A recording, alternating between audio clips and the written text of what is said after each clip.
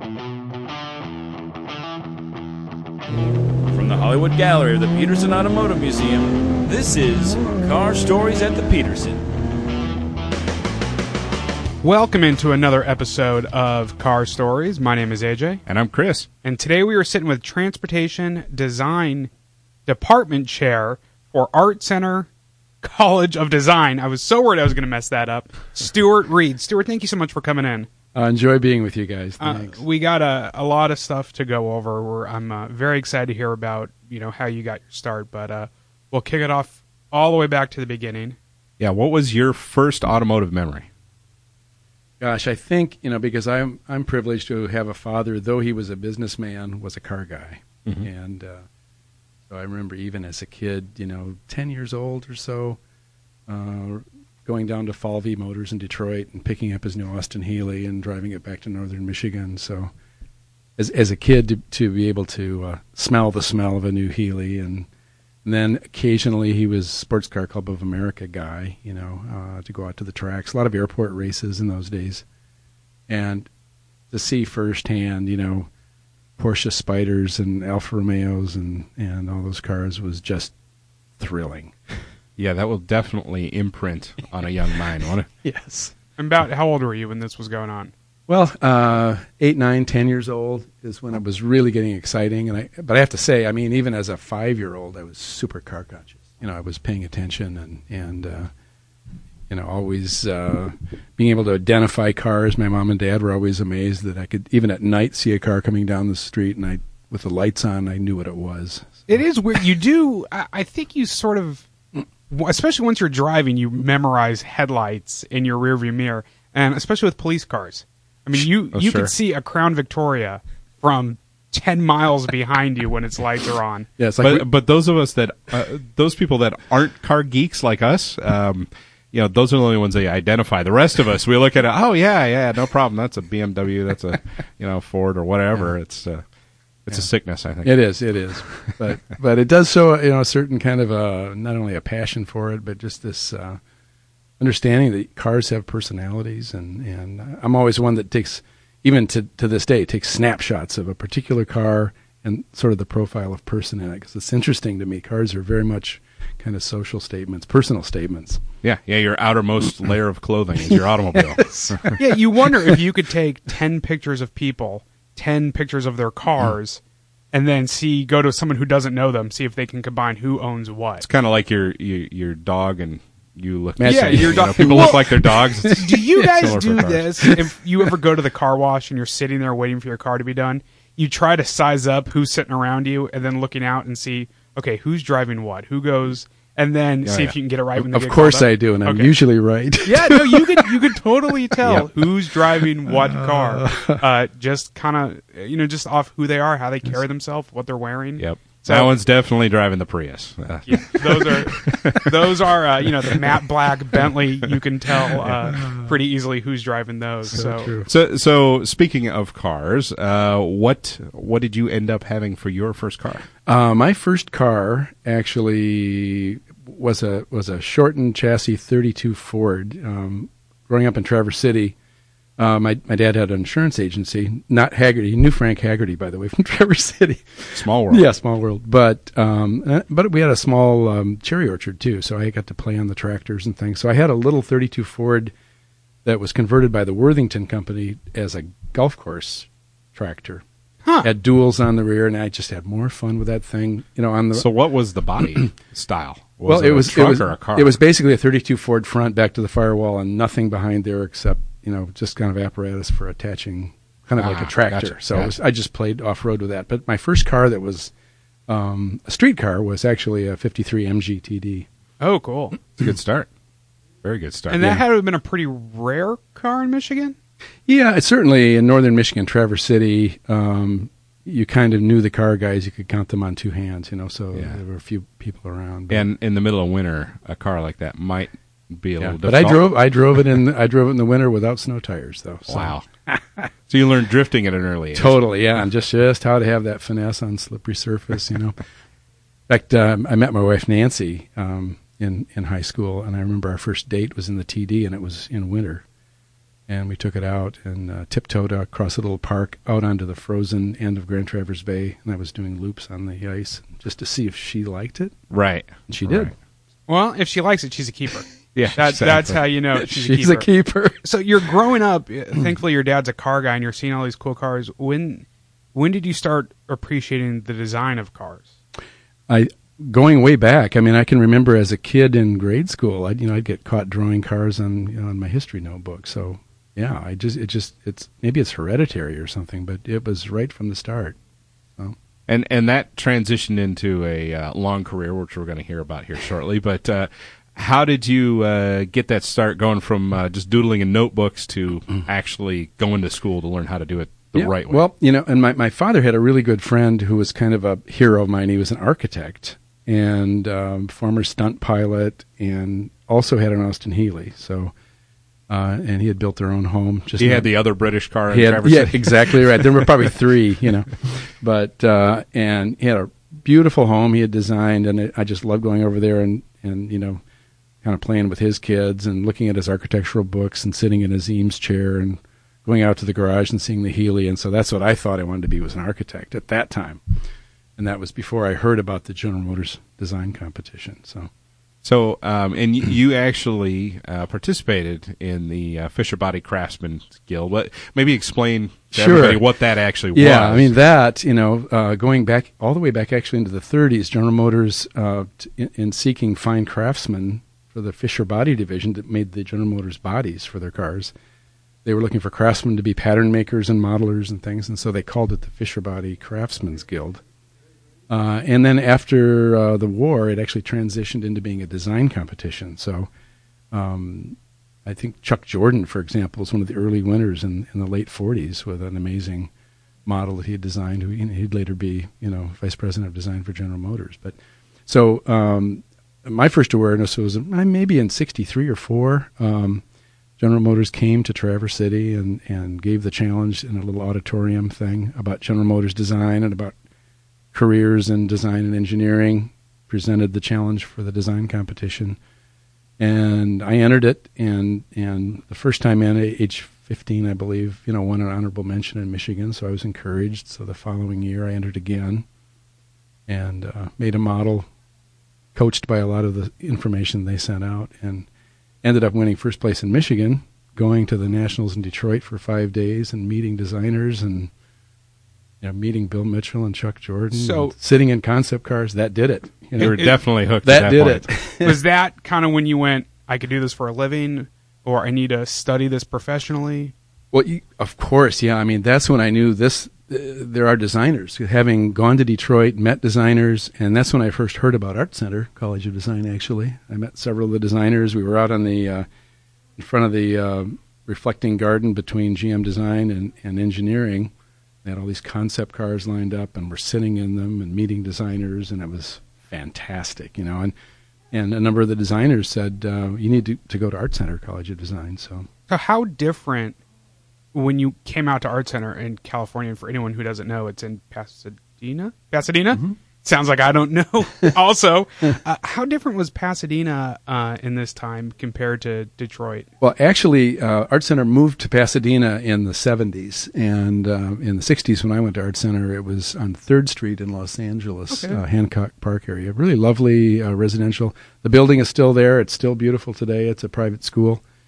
And so that's where Art Center was then. And at that time, they were planning the Pasadena campus. And the campus in Pasadena is it's a pretty incredible campus. I mean, you're in the hills, you're amongst the trees and nature and all this stuff. You're in the city, but you're kind of removed from the city at the same time. And it's a wonderful place to study any kind of art because you have that exposure, yet you're far enough away from everything that you can kind of practice at will.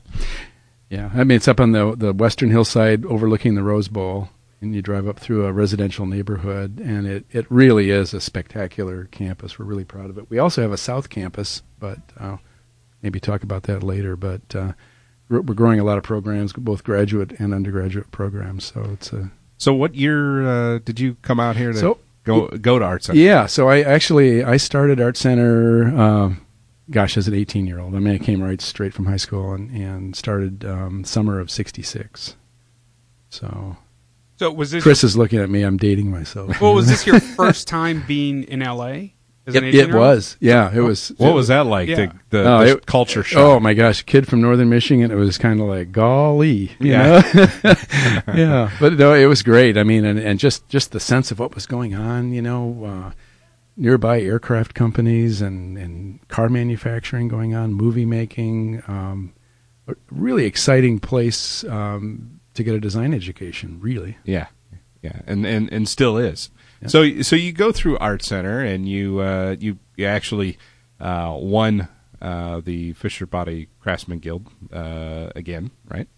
Yep. And when I started Art Center, I was still eligible for one more. So just in the first few months, you know, I learned some of the skills from, you know, a guy named Joe Fair that you know, Chris, who was the head of all. He taught me when I was there too. Exactly. And so I learned the process. He had been a modeler fabricator from Detroit, so I learned the skills very quickly of industrial clay modeling, making molds, making fiberglass parts, you know, finishing a perfect surface. So I built a more credible model than the one I had built out of wood in Michigan, and entered it one more time.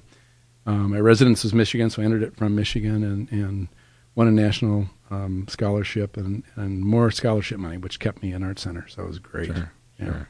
So you get through Art Center, and you actually got a really interesting project right out of Art Center. Tell us a little more about that. Yeah, well, I graduated spring of '69, and you know, having gone into Art Center with certain trepidation about, you know, the level, was fortunate. I graduated with honors in '69, and I had 3 offers: General Motors, Ford, Chrysler, all 3. And Dave Holes is the guy that came out from GM, so I got an offer from Dave. It was fantastic. And I guess Daihatsu decided to pass. They well, just the thing said, is, no, thank you. In that era, there were no California Advanced Studios like we have today. Today, there are something like 22 studios. We recently did an exhibit here at the Peterson about that, but at that time there weren't. It was the only place to go was Detroit or maybe one of the European studios. But Strother McMinn had introduced me to Bruce Myers down in Orange County, who is considered, you know, sort of the grandfather of the whole fiberglass dune buggy thing. Oh. And Bruce Myers had just, you know, set the record with Old Red, the dune buggy, you know, doing the Baja 1000 inaugural. Which was the first Myers-Manx. Yeah, the very first Myers-Manx. And he had set a record from Tijuana to La Paz that smashed the motorcycle record by 9 or 10 hours or something like that.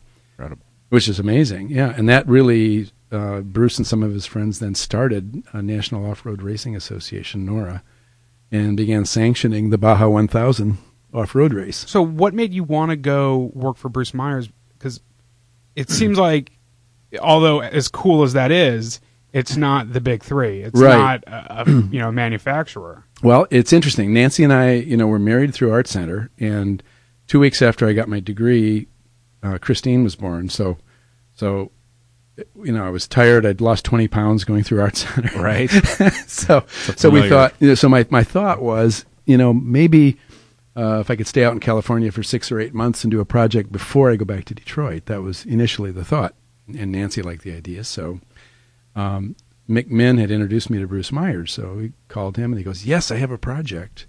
I'd like to do a new kind of street-oriented dune buggy that's sort of halfway between a Myers-Manx dune buggy and a sports car. And so I immediately launched into that project, and we unveiled it 10 months later, I believe. It was an amazing effort at the SEMA show, which at that time was all in the Anaheim Convention Center. Right. Yeah. Yeah. It was a small local convention. Exactly. It's grown into slightly bigger now. Now it's bigger than some small towns. Oh my gosh.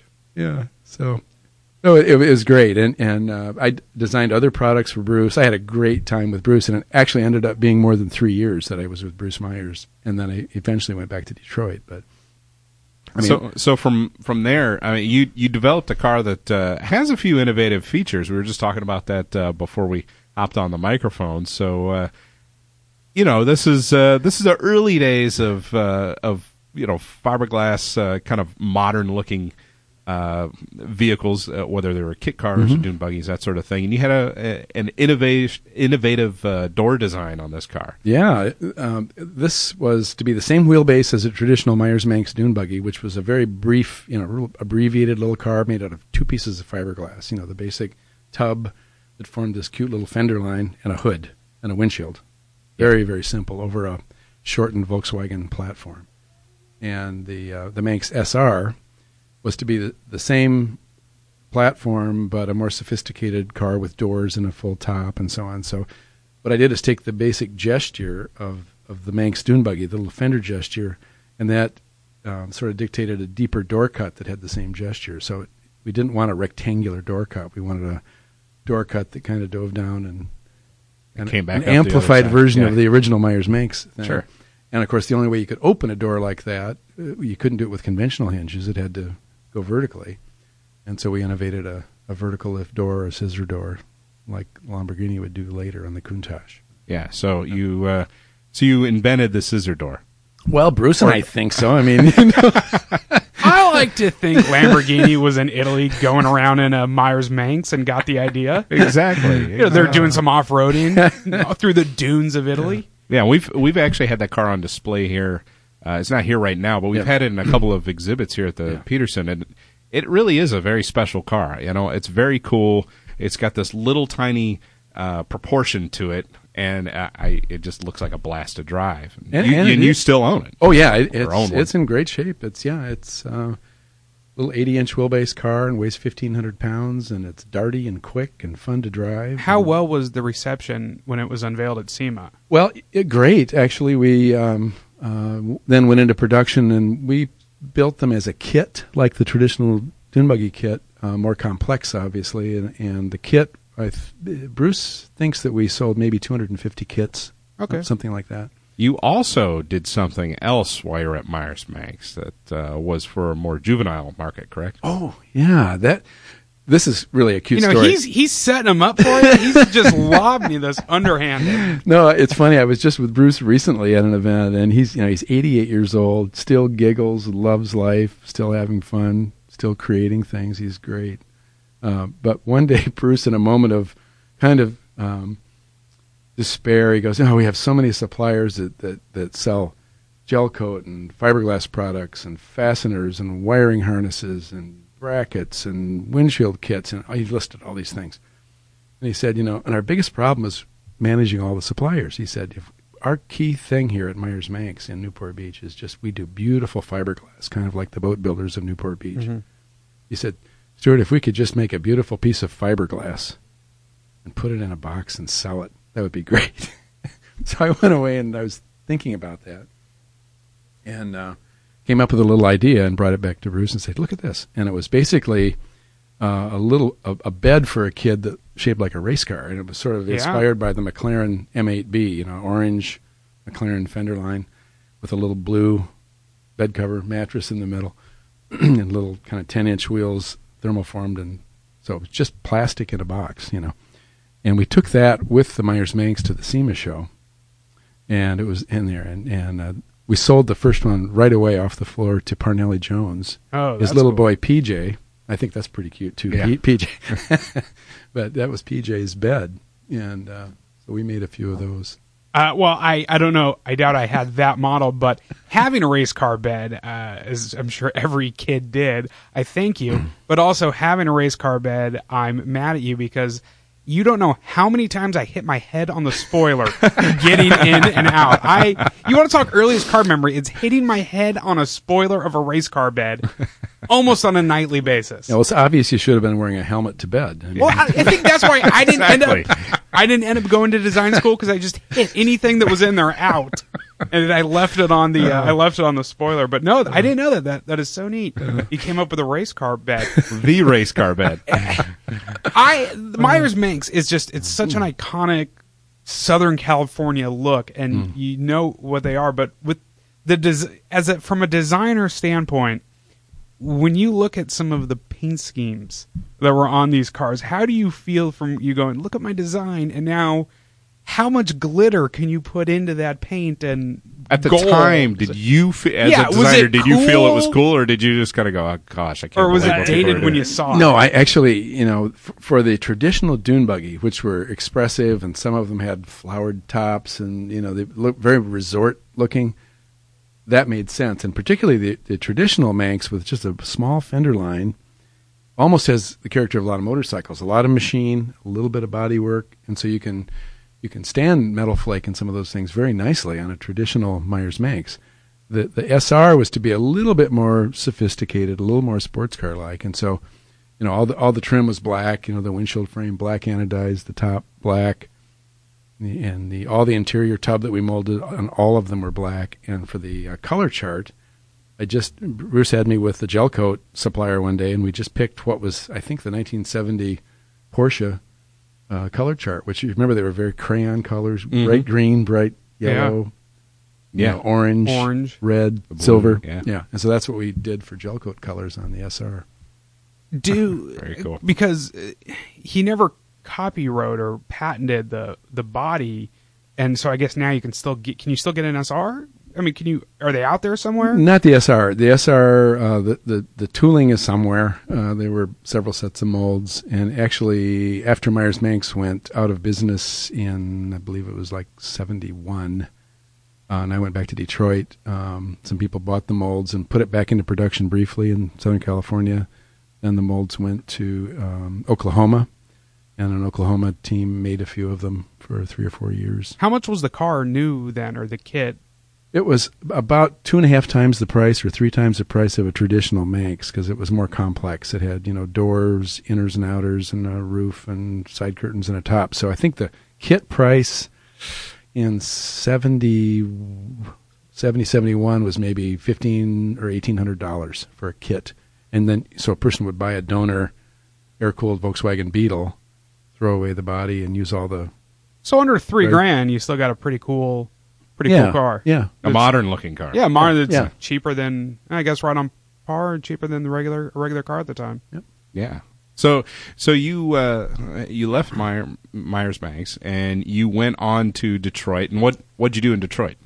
Well, when we went back to Detroit, I worked briefly. I knew Dick Teague and went over to see him at American Motors, and they had acquired Jeep, and they had a new studio, and I showed him what I'd been doing with Bruce Myers, and he goes, "This is perfect."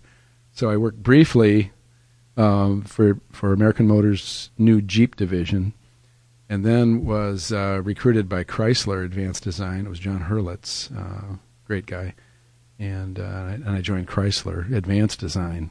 And what were you working on then? It was in the Advanced Studio. It was doing we would call kind of pre-production vehicle architecture, maybe identifying a new kind of a product and giving it three-dimensional form and build full-scale models, and so that the board of directors and the leadership can evaluate that category of vehicle. So more overall shapes than an actual car. Yeah, in the mid-'70s, we were working on what would become minivans, for example, in that era, flat floor, passenger-oriented, not commercial truck-based, but. And what did you think about what year was this you were working on this? That would have been sort of 73, 4, 5, right in there. So you're right in as the van era is becoming becoming full bloom. You're working on a smaller version, smaller one, because did you think you were like really onto something? Oh, we all felt it was an important kind of a one box, as we would call it, monovolume thing that was not commercial truck based but passenger based. And with the new front wheel drive architecture, we had some of those platforms to build on, and so what became the Dodge Caravan really sprang from what we did in the Advanced Studio. Yeah. What was it like at that time? You're working. It's an interesting era if you look at design, because you're in the 70s, design all of a sudden, instead of the designer themselves having the creative freedom, you had the insurance companies don't want you to go fast, and they want big puffy bumpers on everywhere. You have rollover standards, you have emission standards, you have all this kind of stuff, and then let's throw a bunch of vinyl and stickers and stuff on the cars to try to make up for it. What was it like being in the studio? No, you've said it well, Chris. I mean, I think for a lot of us as designers, those were sort of dark days of certainly the American auto industry. I mean, that's when the regulatory environment was really kicking in, and it was less about good policy and more about regulation. How much do you hate? And I guess this still goes on today. The amber turn indicators on cars. Well, I guess I don't hate them now. I mean, I think things that night lighting and things that help to identify a vehicle, and okay, that's a politically correct answer, but from a design perspective, when you just look at this, as I was looking at the second Pagani Huayra made over at the Auto Gallery, and it's a $1.3 million, everything designed, everything hand tooled, the most beautiful piece of art. It's got one on there. They're making 100 cars. It's got one on there, and it's just slapped on. But I mean, fortunately now, we have lighting technology that can put out the kind of requirements for light with discrete little LEDs and things. So I think technology we can be more creative now. We can. I mean, if you think about it, I can remember very clearly, in the late 70s, that designers thought these safety bumpers were it was just the end of car design. It was just horrible, big, huge bumpers. And who could have predicted that the materials science side would come to the rescue? And now we've got bigger bumpers than we had, but they're hidden behind a polymeric skin. Yeah, and now the cars have a beautiful absorbed into the body of the car. And so technology came to the rescue. Mm-hmm. You look at some of the, and you look at like a 308 Ferrari, where it's just this great design, and then big square, giant. That is my personal.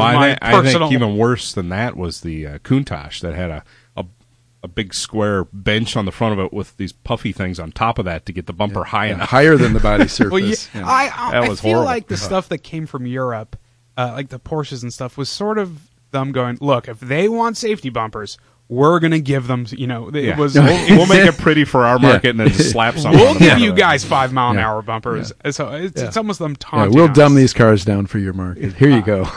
So, but you ended up, you worked at Chrysler. You did a few things in Detroit.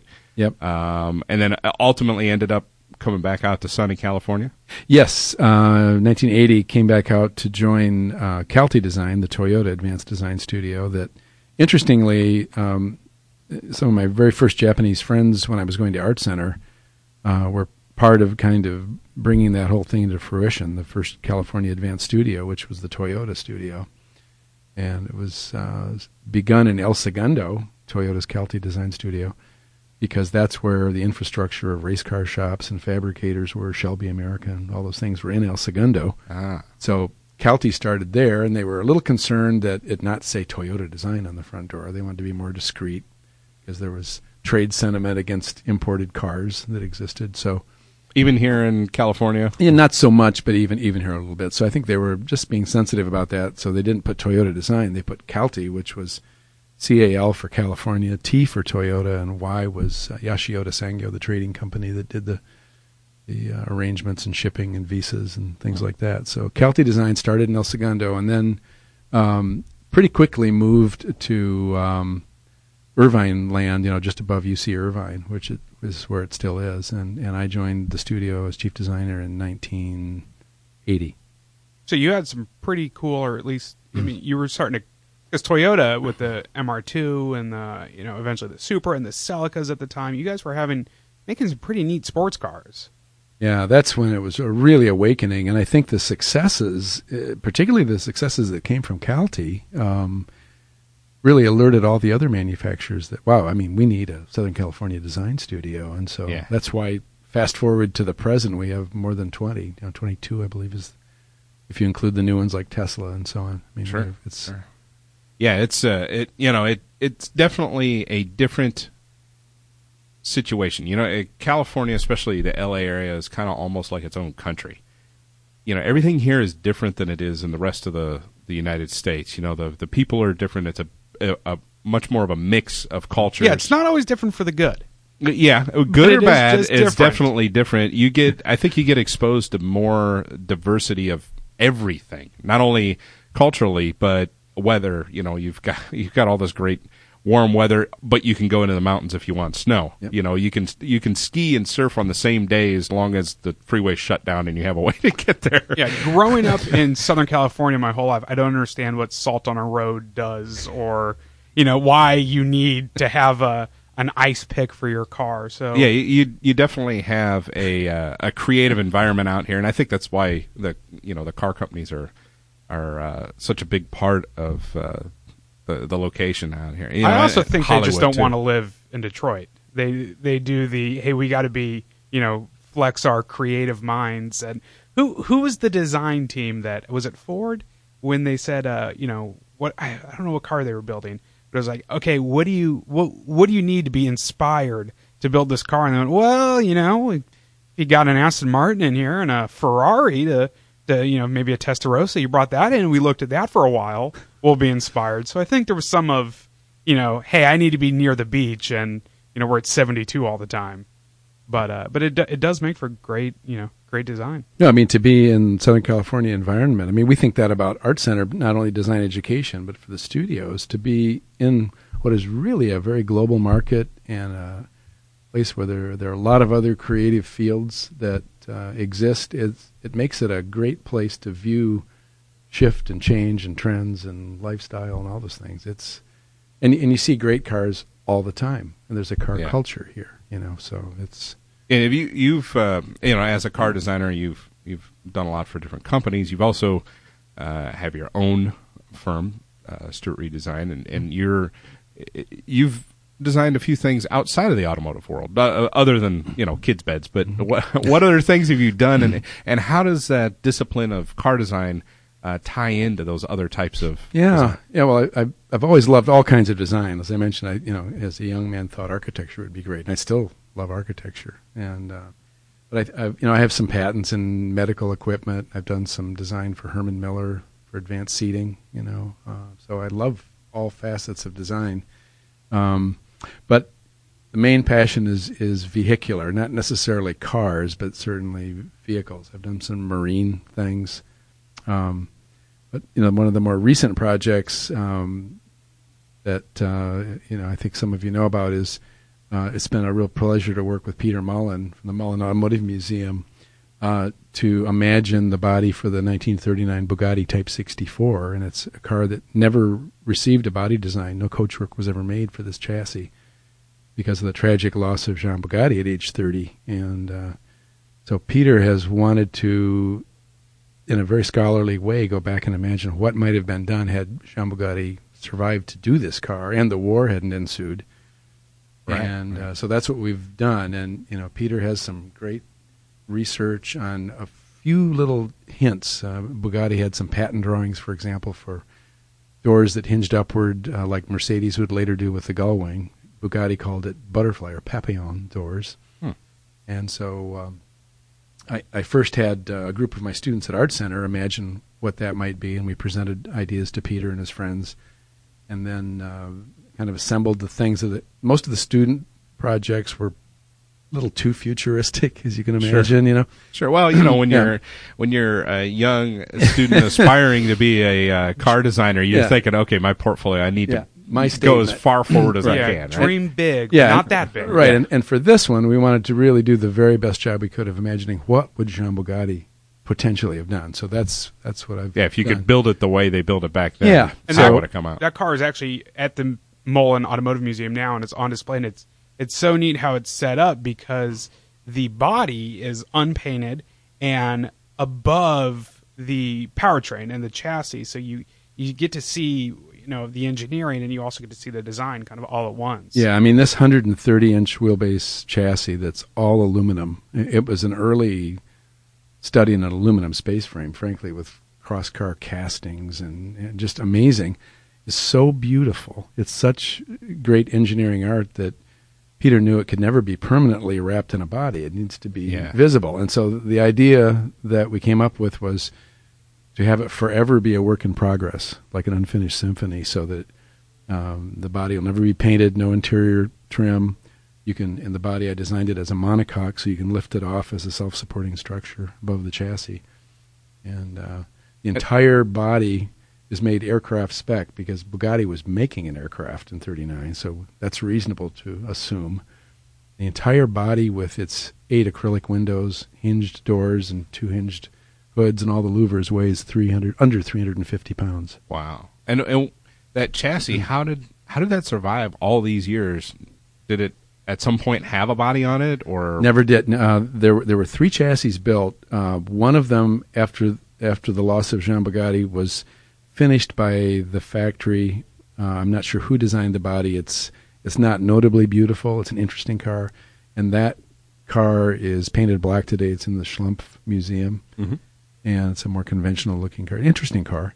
And the other 2 chassis were bought by Americans. And so the one that was showcased at Pebble Beach maybe 10 or 12 years ago, and Peter ended up buying, is just magnificent, polished and beautiful, and it's functional. And for the listeners, if you've never seen a vintage Bugatti, it's a whole nother level above the finest car you've ever seen, and they're just as beautiful under the hood and on the chassis as they are with the finished body. All the machine turned parts. I mean, everything is just beautiful. And I have a newfound love of French cars, but I would love to take an old Art Deco era or just a pre-war Bugatti and take, to show France, and then just an 80s Renault or a Peugeot. And I want to put them next to each other and go, where did this go wrong?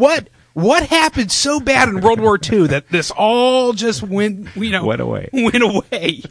Because, the French just in the 30s dominated the automotive world as far as design went. Well, that's why I think, all of us in the design community truly celebrate Peter's view of automotive art. He sees, automotive design as high art. And we, as designers, that's how we feel.